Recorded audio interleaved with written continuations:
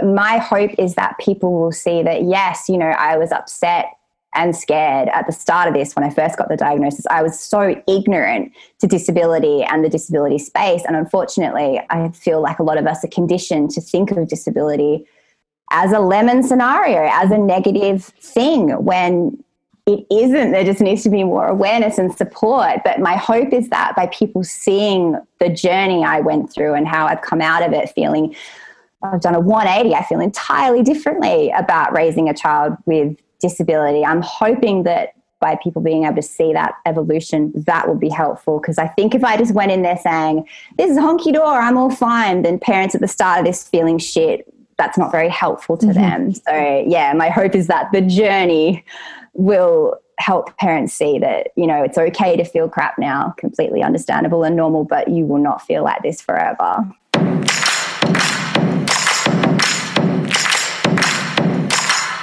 Life gives you two choices when it throws everything at you. You can let it swallow you whole, or you take those lemons. And as the old saying goes, you turn it into sweet, delicious lemonade. And that's exactly what this podcast is all about. Welcome to Lemonade. I'm your host, Elizabeth O'Neill, and I'll be sharing the incredible stories from inspiring people who've turned the hardest times in their life, their lemons, into lemonade. Because let's be real, we all want to know how they did it, the lessons they learnt, and what life is like sipping limoncello on the other side. Let's get juicing.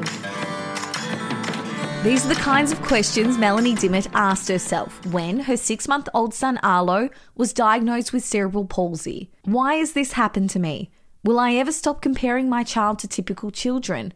How will my relationship survive? Will I be able to work again? Should I have another baby? And the big one, what will my future look like? It's also the internal dialogue that prompted her to reach out to other parents with children with disabilities. She wanted to hear from those with lived experience about how to navigate this new life and ultimately seek the reassurance she was craving that one day it will all be okay. But what Melanie learnt through these conversations, combined with her own experience parenting her beautiful baby boy, was that life was going to be better than okay. Her little family was about to embark on a life and a love better than she could have ever imagined. These interviews culminated in a book, Special, a beautifully uplifting, relatable and honest roadmap for other parents in the early stages of learning the ropes of raising a child with a disability. It's an incredible read and one that's changed the course for so many parents of children with all abilities. There is so much I learnt in this chat with Mel. I hope you feel just as enriched by it as I did. Here's Mel. Melanie, thank you so much for joining me on Lemonade. It's a pleasure to have you here. Oh, thank you so much for having me. I hope you're going all right over there in COVID Central, you poor thing. It literally is. I saw something yesterday, and I actually was just saying to my sister how I don't appreciate Melbourne jokes because I find it too upsetting. And someone said, oh, Melbourne, the most livable city, coronavirus agrees. And I was like, that's just mean. Isn't it? So, yeah, no, it is. That's not helpful. But Sydney looks beautiful and sunny, and just I think everywhere just looks beautiful right now. So yeah, it is pretty nice. We've actually just moved out of Sydney, so we're in Bowral now. We escaped the city. Yeah. How far away is that? Excuse my ignorance. Oh no, like I barely know where I am. It's like an hour and 20 minutes good drive. South, so it's the Southern Highlands. Oh my God, heavenly. That would be beautiful. It is beautiful. I never thought I'd be a country gal, but I must say it's nice to be surrounded by green, and we can afford to rent a 3-bedder. So both of our 2 children now have a room each, and there's lots of space for my son Arlo to get around in his frame. So we're very happy here. We're loving it. That's really funny, isn't it? Because I think I always envisioned, I will always be a city girl. I'll never live anywhere else but city. But just lately, I think when you've got young children, I was even saying to my mum yesterday, I'm like, I would love to have chickens in the backyard for Ollie. I would love to just have space and that country kind of, out of the city relaxed lifestyle. It's funny how, I don't know. You just want to make it a bit easier. Like, why not just take the edge off if you can? No traffic. Yeah, exactly. We've got our own driveway. That makes a huge difference. Like getting the kids in and out of the car. We're not like on a street about to get smacked by oncoming traffic. We've got our own garage. It's just simplified stuff. I'm trying, I'm still clinging to my city identity, but I just need to like let that go and accept that this is easier and that is good. Yeah, and just being around nature so much more is just, I can, yes. Good for your head. You can feel it. Yeah. Mm-hmm. Yeah, definitely. Now, Mel, with all my interviews, I start them in the same way, and that's asking my guests what their childhood was like growing up. What was it like for you? Well, I grew up in Perth. Which is, I guess, relatively small city, but we were quite central, close to the city, had a really nice childhood, went camping a lot, went to Rottnest and Margaret River. Oh, heaven. And, I just always say like I had a really, my parents did good. We had a good childhood. I have a younger brother, Eamon. And I sort of grew up really wanting to, move to a big city, have a big city life. I wanted to be an actor. Was hell-bent on, being a famous actor and all that, and wasn't actually any good at acting. It sounds exactly like me. Really? Yeah, I can see myself in Hollywood and stuff, and then did acting classes and realised I'm really not very good. No, I'm actually pretty shit. But did I try? Like I got rejected from WAAPA VCA NIDA like maybe 4 or 5 years in a row. I studied acting at uni. A course that would have me because I paid for it. Did you just have in your head, this is what it's like for actors, there's a lot of rejection, I'll get there eventually? Yes, and you know what? It was damn good for me. I think it was really character building and it meant that I don't know, like I'm good at job interviews now, I think, because I'm so used to doing these auditions. Kept getting knocked back, but studied acting at Curtin University in Perth, and there was a lot of writing involved with that course as well. And I was always really good at the writing subjects, but just kind of ignored that fact. Moved to Melbourne when I was 21, still trying to be an actor. Moved to London a couple of years after that. Spent a few years there, getting rejected from, Oxford, RADA, all the British drama schools. Still trying. Sort of doing like retail jobs and medical administration jobs and things like that as I went, having so much fun and seeing the world and making amazing friends along the way. Then came back to Melbourne and sort of decided it might be time to give up on the acting at that point. And I got a job typesetting newspapers. So typesetting TV guides for newspapers. Right. So literally going through and being like, this program's at 9, this program's at 10 on each of the channels. That is still a job, would you believe now? I didn't even, yes. Okay, of course. Someone has to write that.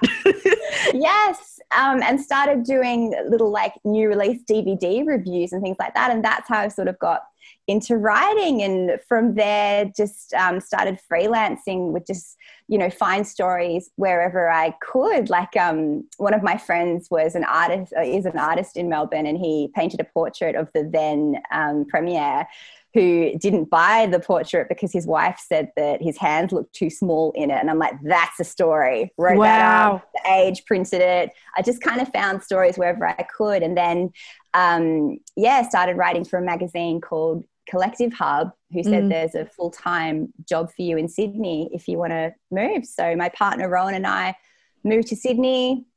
I started that job, and then we started having babies. And the rest is history. Then everything changed. Sydney is very much, well, it was, I guess so many jobs are going now, but the hub of magazine and feature writing as well. Did you feel like, okay, now I'm in Sydney, I've kind of made it? There was a lot more opportunity, and I guess there still kind of is. My partner works at News Corp now, and he edits newspapers, and there's very much the sense that, we kind of need to stay here. We love Melbourne, and the plan was sort of to always go back there, but now that the world has changed so much, you don't want to be back here. Exactly. But we're both able to work remotely now. I'm freelancing again, and Ro, does his job remotely, so we're very lucky. But there was a sense, the whole magazine scene, it was different. I remember I rocked up to my first event at Bondi's Icebergs in my Melbourne. That's so quintessential. Of course, there was an event at Bondi Icebergs. Yeah. And I went there and I had like my pink flowery dress and just stepped into the room, and every single person there was in like bodycon, black, tight dress, blow wave, tan. And I was like, oh my gosh, like this is a completely different scene to what I'm used to. You adjust. I bought a black dress. Yeah. I imagine you're still wearing it all the time, especially where you're living now. You're always in bodycons, aren't you? Totally. You're looking at me here in my tracky pants and laughing at me, but yeah. I'm sure the bodycon's underneath though, ready to bust out. And Mel, did you know that you always wanted to be a mum? Was that always in the plan? Gosh, no. Never had much interest in kids or like I come from a big family. My mum's one of 10, so there were always lots of cousins. I'm the oldest of like 40 cousins, but never really had all that much interest in them. I was always like, if I meet the right person and if it's the right time, then maybe. And yeah, when I got together with Ro, it was very much, I love you a lot. It'd be cool if we made a baby. Let's see if this happens. But I was never kind of hell-bent on being a parent. And, considering how things have turned out, I'm quite grateful that I didn't have, very specific dreams and expectations around parenthood, because my parenthood certainly doesn't look like those might have. It started off very normal. You've spoken about, that when you're pregnant, it was just a very normal, average pregnancy as well. When did you notice that things, I guess, weren't going to plan according to the plan rule guidebook? Yeah. Well, right at the very last minute. So we were 4 days past our due date with Arlo, and I was very pregnant, very over it, and noticed that his movements were a bit weird. And they always tell you, go into the hospital if the baby feels a bit different. So we went in, they checked him out, and they said, oh, he looks fine. You're cool to go home. Went home that afternoon of that day. I was like, nah, he still feels a bit strange. So we went back in again, and they said, look, he's fine, but we'll keep you in overnight and keep checking on him. And if there's a bed available in the morning, we'll induce you. So I stayed overnight. They checked on Arlo. He was fine. They just kept checking his heart to make sure that was all good, and it was fine. The next morning, there was a bed available in the birthing suite. So went in there with Ro at 8 a.m. We were all connected up to the fetal heart monitor, and we were just waiting for the action to start for them to induce me. And we were watching Arlo's heart monitor because we were bored. We were just sort of playing a game. We were like, yeah, as it fluctuated naturally, we were like, oh yeah, high score. And then we were watching it, and suddenly it just dropped to almost nothing. And we were like, oh, that's a bit weird. So we got the nurse in, and she got out her stethoscope, and she was looking around my belly, and then she couldn't find any heartbeat. So then everything happened very quickly. The emergency button was pressed. All of these doctors flooded into the room, and it was decided very quickly that this would be an emergency cesarean. So they wheeled my bed out, put me under general, and they managed to get Arlo out in 10 minutes, which is incredible. So from pressing the button to him being out was 10 minutes. 10 minutes. Wow. Like these, were very good doctors. And they don't know what happened. It was called a hypoxic incident. They couldn't figure out why his heart rate had dropped. He just lost oxygen for some reason. And this caused brain damage, which, we weren't to know straight away. The first thing I knew was I was coming to, and there was this beautiful little baby being placed on my shoulder, and I was like, oh, he's alive. We've done this. We're all good. We spent a week in NICU, and, Arlo he had to be in this incubator to stay cool for his first few days, which was hard. We couldn't hold him, but then after a few days we could, and he seemed to be doing really well. He was the biggest baby in the NICU. His limbs were a little bit stiff, but other than that, he was very alert, happy baby, feeding well. But they did an MRI in that first week, and it showed that he did have brain damage to the motor section of his brain. And they said to us, you'll just have to wait and see what that means. They said it could be nothing. Worst case scenario, it could be cerebral palsy. But I just let that wash straight over my head. I was like, I don't need to know about that. Yeah, there's no way. It'll be fine. It'll be fine. It'll be fine. And then 6 months later, he was diagnosed with cerebral palsy. And what was going through your mind when the doctors gave you that diagnosis? major denial, like trying very hard to find a way out of this. Like I said to the doctor, oh, so is there any way that he'll get off scot-free still? And the doctor was like, well, no. And I mean, it was obvious then. I think we were very lucky that this was our first baby, and I didn't have very much experience with babies because, he didn't meet any motor milestones. Like he never rolled, he never sat. He still doesn't. We're still working on these things, but he's just such a bright, engaged, cheeky, beautiful kid. Like he was smiling and he holds you with his eyes, and it was very easy to get lost in that and focus on that, and we could kind of ignore the fact that he wasn't meeting these milestones and that he was very stiff and arching. But yeah, when it got to that 6-month point and we got the diagnosis, we knew that we couldn't ignore it anymore, and there was no denying this. And it was absolutely terrifying because suddenly, you think your kid's going to follow the blueprint, and then that blueprint is just snatched away from you, and you have absolutely no idea what your or their future is going to look like. How long did it take you to come to terms with it? I was really, really sad and down for a few months, like just felt absolutely wretched. Then I started researching for my book. So I started interviewing other parents raising kids with disabilities who were a bit further along, and, asking them, like, just help me. What did you do to feel better? I feel like rubbish. I don't want to feel this way anymore. I don't want to feel this way about my son. Please help me. What did you do? How do you feel now with hindsight? And once I started talking to these parents who were all saying to me, it's so fine. The first bit shit, but you will feel fine. Your son will be fine.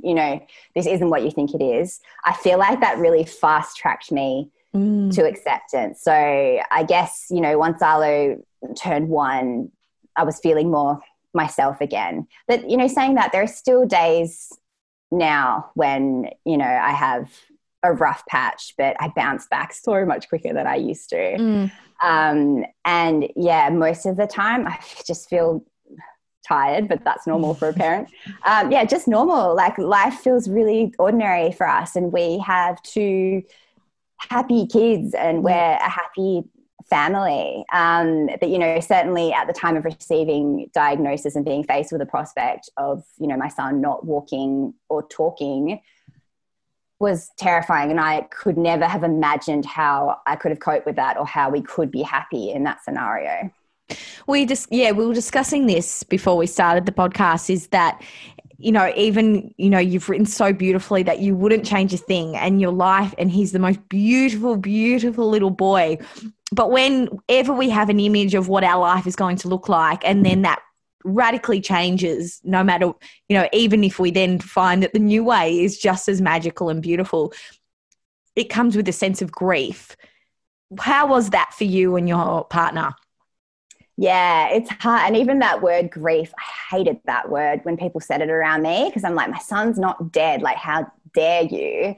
And I do think we need a better word than that. But it is a kind of grief because you're grieving the hopes and expectations. I didn't even have that many hopes or expectations around parenthood, like we were saying, but I did expect it to look like it does in the nappy ad. Like I did, expect it to be a certain way. Like we're sold this very specific image of what parenthood looks like. Yep. So, we were grieving those expectations, and, as much as, I absolutely wouldn't change Arlo for the world. I would change the world for him. There's a lot of change that does need to happen. There are a lot of barriers that still exist for people with disabilities. And, the fact that Arlo gets a lot more sick than his able-bodied peers. And we've spent most of last year in hospital with him with like terrible chest infections and pneumonia. That's undeniably shit. Like there's no kind of happy sunshine around that. But certainly at the start, we did go through that process. There was a lot of denial, like dogged denial for me for a long time. And then, you go through your anger and your bargaining. It goes through that cycle. But yeah, like I was saying, I just think connecting with other parents and seeing that this wasn't what I thought it was. And getting that reassurance just really got me to acceptance. And Arlo growing into himself as well and realizing that this is Arlo, you know, no matter what happens, we get to go through this with him and he's got this and, you know, we're good. So that really helped too. You wrote that people who appear to get the dream scenario aren't actually living the dream. No one is. The early days of parenthood are seasoned, if not soaked with dissatisfaction. And my God, it even now just makes me, I don't know, it hits me, that sentence. It's so beautifully profound. Whether you're the parent of a child with disabilities or not, I think every one of us can relate to those words. How dangerous is that comparison game for any of us to be playing? Yeah, oh God, those words sound so negative. It's funny now. I can't stand to read my own book because I'm like, whoa, I'm okay now. No, it's just beautiful because I think it sums it up beautifully no matter what your situation is. Not all doom and gloom. But yeah, I think, you know, I'm speaking to my friends who've had, you know, on paper, the dream scenario. You know, I've had friends that have suffered terribly with postnatal depression and not bonding with their kid or having other struggles that, you know, you don't see that in, the beautiful nappy ads and stuff like that. And I think, comparison is something that we battle with anyway, like across all departments of life, like relationships, career, body image. But it truly does suck, you know, as a parent in this scenario, when your child doesn't even start in the same playing field as, you know, typically developing kids. And I still have moments now when I'm, you know, in a playground and I see other kids doing like acrobatics on the monkey bars, and I'm just like looking at Arlo in his pram. I'm like, it's really unfair. That, you know, he's really got his own stuff going on and his own passions, you know, and he's such a happy kid. So that helps. I've also discovered there are some things I can tell myself in those scenarios, some strategies I picked up from parents I interviewed for my book. My friend Janie, who's got a beautiful little boy with Down syndrome, you know, said to me, well, we never really wanted a typical family anyway. Like, we never wanted to be average, stock standard. So sometimes when she looks at, you know, those kids on the monkey bars in typical families, she'll just think, oh, how boring. I love that. I'm like, yeah, that is boring. We've got a lot more interesting stuff going on here. But I just think, you know, I try and remember when I'm looking at these, you know, air quotes, perfect families, that, and it sounds awful to wish misery on people, which I'm not, but I just know that no one is happy all the time. That's not life. Like, we've all got challenges, whether they are, you know, obvious challenges to the eye or not. Like, no one is skipping around all day, sunshine and joy. We've all got stuff going on. I think that's why that sentence that you wrote is so profoundly touching, because it's true. Everyone has, you can look and people can look like they're having this perfect life, and it's so easy to compare ourselves to them, but everyone is going through something behind closed doors. Sometimes it's more obvious and sometimes it's not. So I think that, I think that's why it really touched me, that your writing is so beautiful like that. So you've said that you reaching out to other parents, starting to write this book helped to shift your mindset. Why? What did you set out to achieve when you began writing it? I know it helped your mindset, but was there a broader purpose at that point, or was it just like, I'm just going to do this to try and see what's out there? It changed as I went along. At the start, there wasn't even a book. I was just pretending. I just wanted an excuse to talk to other parents in a really one-sided style of an interview. I wasn't ready to go to the special needs parenting support groups. I wasn't ready to identify as that kind of parent. I couldn't even say the word disabled about my son. I was so scared. And so this was like an excuse where I'm like, I can just tell parents I'm writing a book, and then I can ask them questions and hopefully get what I need from them. And I was just so desperate for them to say, you know, this is all great and your son will definitely walk and he'll definitely talk. And, you know, I didn't get that, but I got, you know, a lot more of an idea of what this could look like than I was going to get if I Googled Arlo's diagnosis of quadriplegic cerebral palsy. You know, I got the full picture. I got the full family experience. And I could just hear, you know, these people sounded happy, and I could hear the commotion of, you know, domestic life in the background or whatever. And I'm like, these are lives that are happening and people that are happy. But my intention, you know, once I decided to make it a book, even with like the title, I called it Special at the start because I wanted to reclaim that word and be like, yes, our kids are special. They're better than all other kids. What we've got going on is amazing here. And then as I was writing it and researching it and talking to these parents, I was like, actually, no, like our kids aren't special. They're not any more special or unspecial than any other kid. They're just kids who happen to have different needs, but kids all the same. What is special and why I kept that title is the experience that we have as parents, the way our kids blow our minds, change our perspective on the world, teach us, you know, about this whole disability space that I personally knew so little about. That's special. So my intention for the book changed a lot and evolved a lot as I was writing it. When did you realize it was starting to take the shape of, I guess, the roadmap that you said you never had? Yeah, I mean, God, we still don't even really have a roadmap. I think it was more that I've got comfortable with not knowing. And I can kind of, you know, parents would give me strategies. They say, stay in the moment, try very hard not to disappear into some imagined future. And I'm able to do that because, you know, we've found an amazing team for Arlo. He has a physio, OT, speech therapist, feeding specialist, pediatrician, neurologist. And because we've put this incredible team around him who will tell us if we need to do something and guide us wherever we need to go, we can sort of just take a step back and enjoy Arlo and the moment and what we're doing now, and just trust that we'll be led in the right direction. And Arlo shows us what he needs and what he wants to do and what he's up to as well.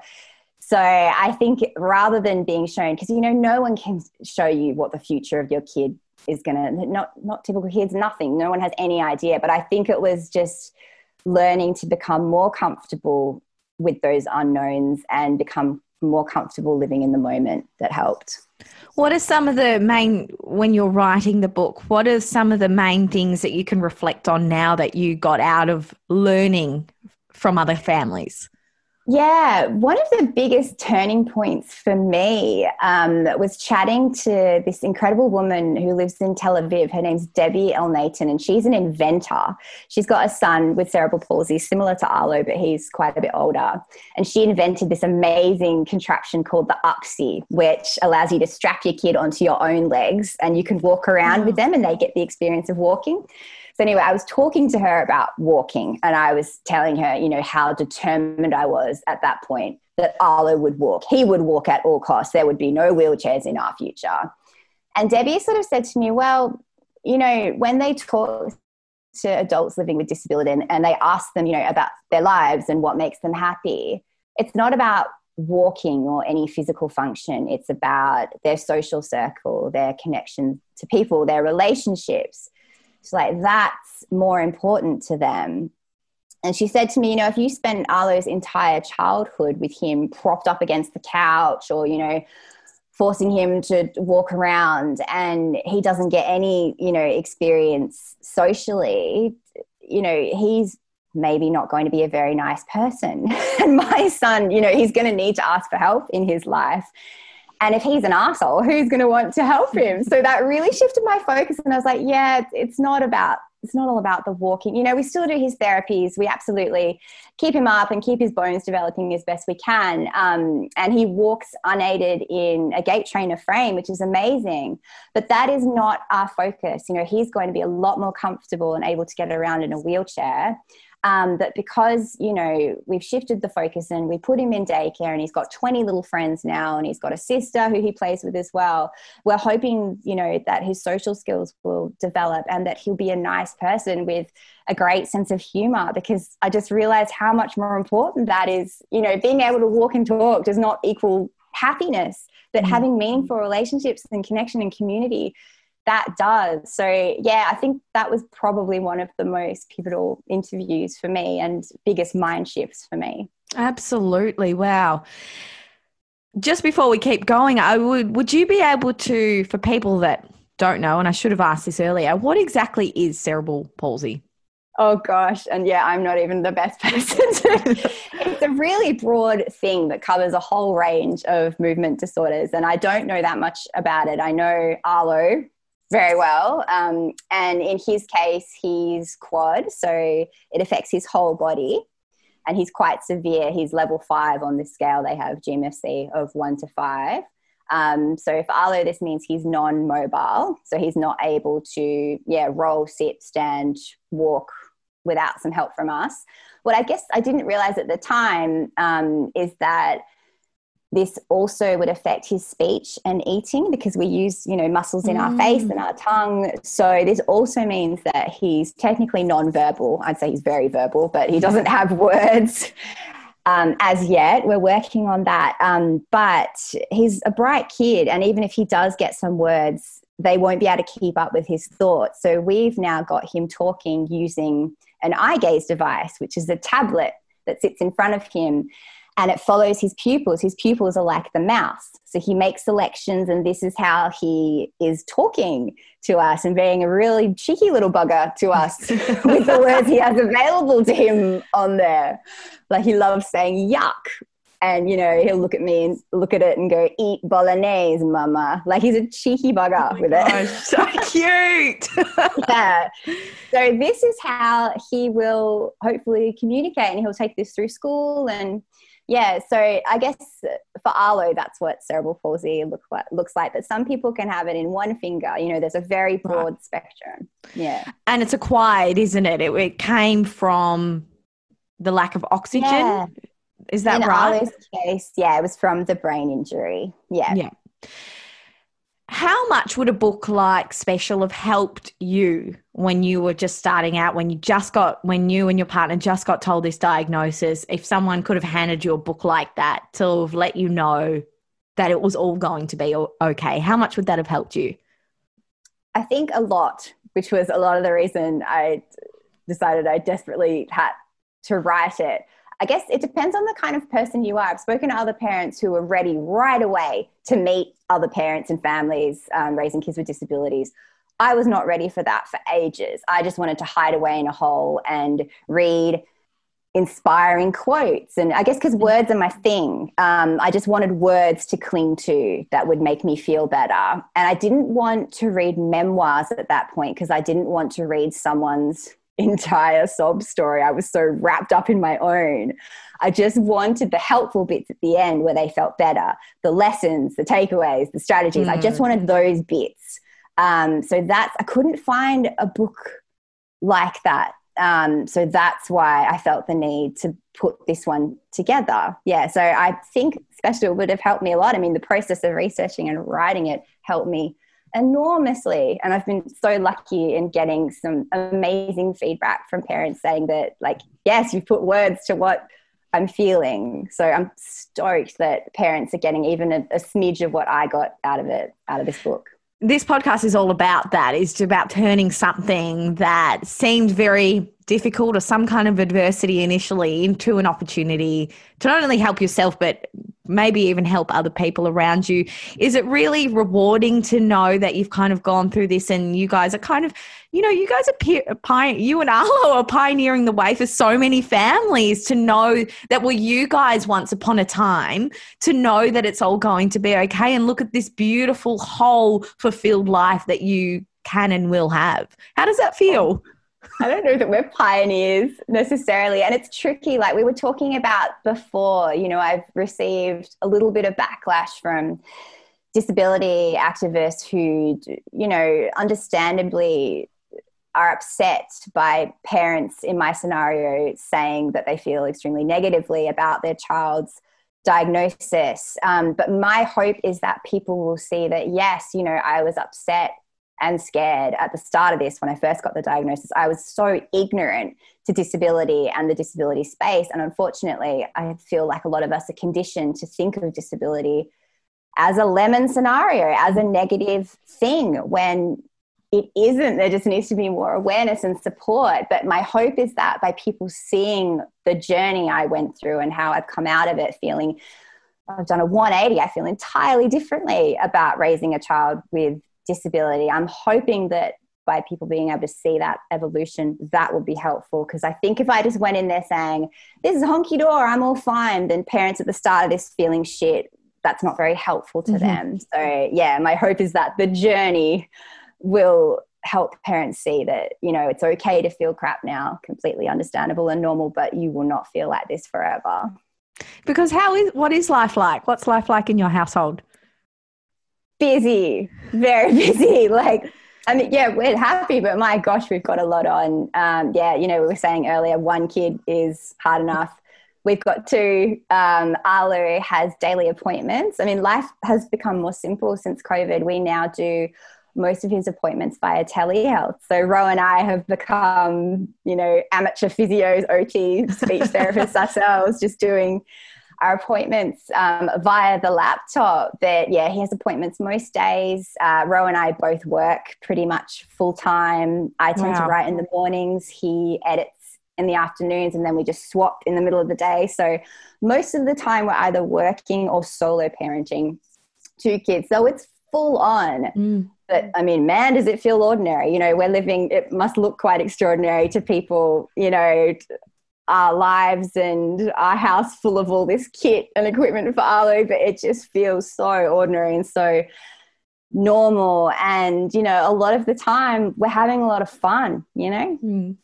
That's a really important takeaway. I think what you just said is that no matter what, you always adjust to this new normal. It becomes your normal way of life. And all of a sudden you don't even realize that it was never not like that.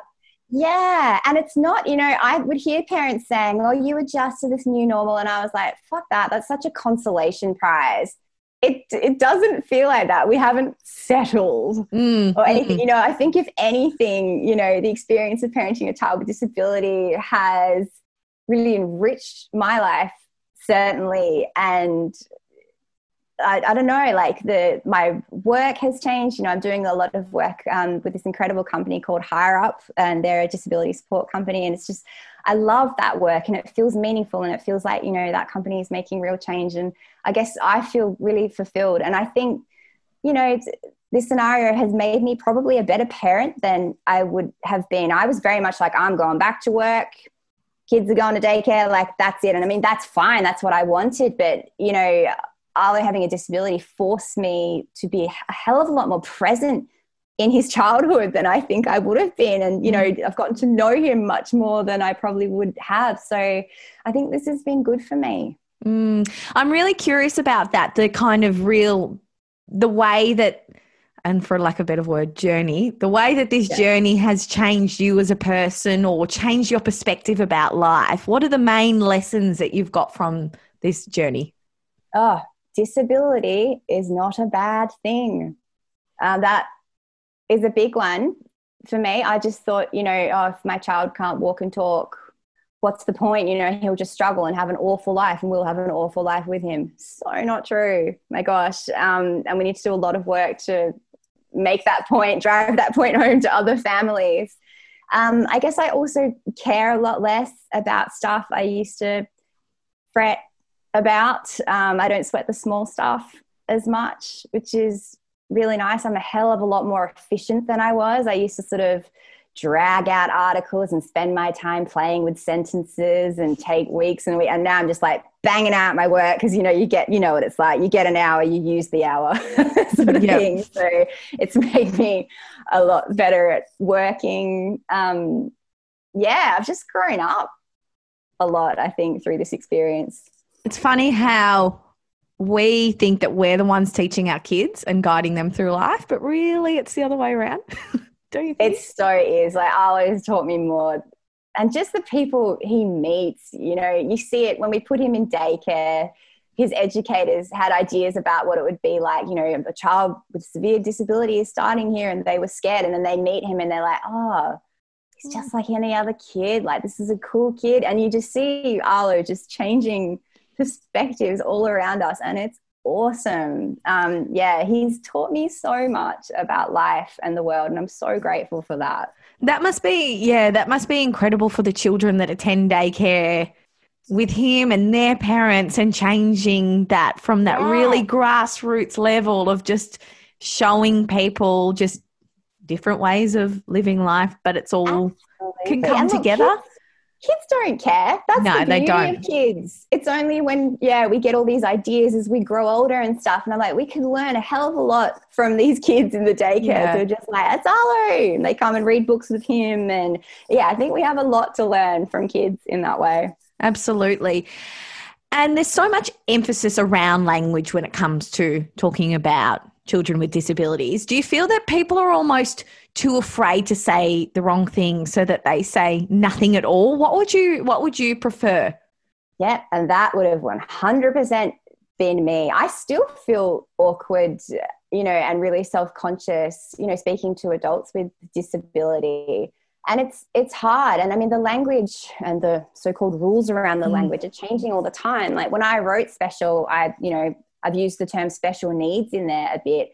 And now I don't use that term anymore because I've learned that people living with disabilities see that as a euphemism and like you're tiptoeing around what their disability is. And so it's changing the whole time. I just think we all need to be a bit understanding and a bit patient with one another there. I mean, it's like, I've got friends that will say, oh, that's retarded. And I used to say that all the time as well. And it's just, being brave enough to kind of pause the conversation and say, look, that's not really cool to say that and have that bit of an awkward interaction. But I just think, we need to have the conversations.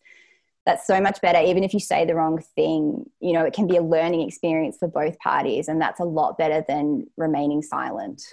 Absolutely. And with that being said, what's the best and the worst things that someone could say to you?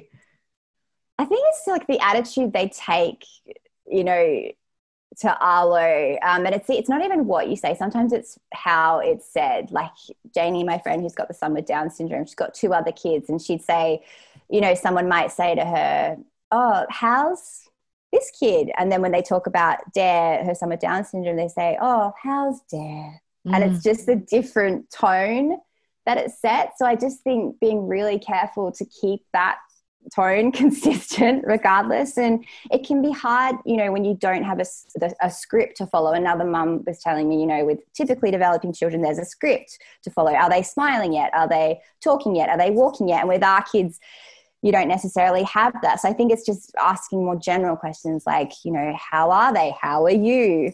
What is your kid getting up to? What do they love? What do they like? And just keeping that banter going, asking questions, checking in, not going silent. That's what we need.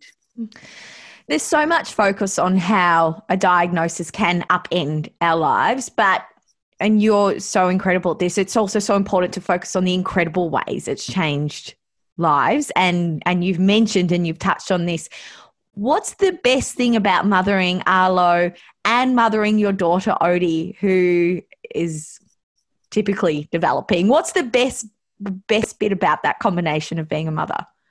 It's so interesting because I get to watch 2, quite different paths of parenting and, 2 quite different kids, but then there's a lot of similarity as well, a lot of crossover. But it's funny, like when we had Odie, the night before she was born, I got really, really sad. I was like sobbing. Poor Arlo was trying to sleep and I kept going in and grabbing him out of his cot and hugging him and just saying like, I'm so sorry if even a small part of you thinks that we're having another kid because we want a typical experience. And, I was really worried that it was going to be so sad to watch Odie meet these milestones and overtake her brother in, the motor department.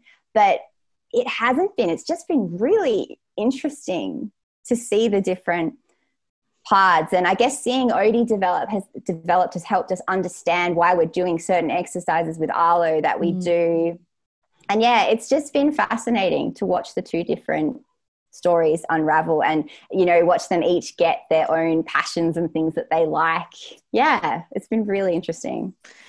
And what's the one thing you think that you would like parents of typically developing children to know? That this is as normal and feels as normal as what you've got going on there. And there's nothing to be afraid of. And, my kid is cool and he's keen to hang out with your kid and that, you know, they can have a lot of fun together. Just that this isn't what you think it is. You most certainly do not need to feel sorry for us. Yeah. We're happy. We're good. You know, we appreciate support when we're going through hard times. If I was in hospital, feel free to put a pie on my doorstep. We're good, and there's no need to be walking on eggshells around us. You said the best thing parents with disabilities can do is stay the hell away from the future and just soak up the present. Why is this? I would say that to all parents. I just feel like it's completely pointless to worry about what might or might not happen in the future because, you know, I thought having a child with profound disability was the worst thing in the world that could ever happen to me and ever happen to my child. And, you know, it happens. Sometimes these things happen. These things that happen to other people will sometimes happen to us. But I've learned that this is not a nightmare scenario. It's so far from it. This is not the worst thing in the world. This is a life, and this is a good life, and my son is happy. So what's the point in worrying about these things if you don't know if they're going to happen or not, and you certainly don't know how you're going to feel about them if they do happen?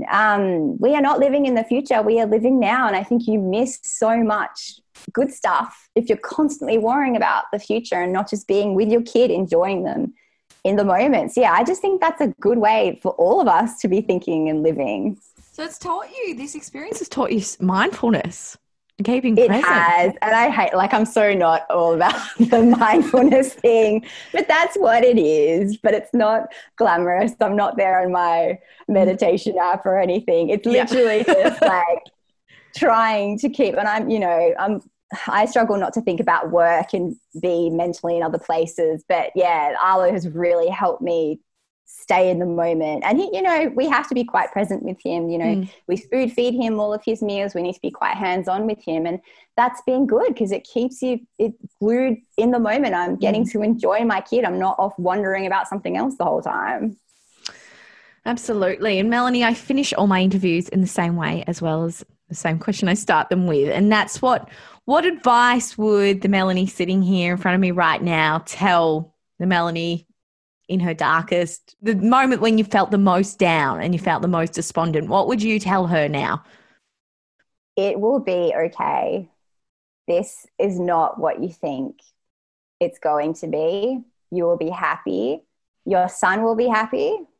But it's also totally fine to feel like total shit right now. Don't beat yourself up about that. This is a challenging situation and you're scared, and that's fine. But yeah, this will be good. This will teach you so much. You're going to meet incredible people who will just completely blow your mind. And yeah, your son is and is going to be this wonderful, happy, bright child. Yeah, you will be okay is the main message and all that. Oh, that's beautiful. Thank you. Thank you so much for your time. And your book Special is so beautiful, and every parent should read it, not just parents with disabilities. I think some people with typically developing children can learn so much from it as well. And it's just, you know, it opens your eyes to just broader life perspective as well. So thank you for writing it, and thank you for sharing and being so vulnerable. Well, thank you so much for reading it and for, you know, taking such an interest in my parenthood experience and for sharing it with your beautiful community. Oh, thank you so much. My pleasure. Thank you. Bye. Bye. Thank you so much for listening to this episode of Lemonade. If you'd like to follow Melanie and check out Special, I've popped the links in the show notes. As always, you can connect with me at Elizabeth O'Neill. If you're enjoying this podcast, I'd be so appreciative if you could leave a review and hit 5 stars and subscribe. This helps boost Lemonade in the rankings and will hopefully mean more people will find this content who perhaps really need it. Thanks again and stay safe.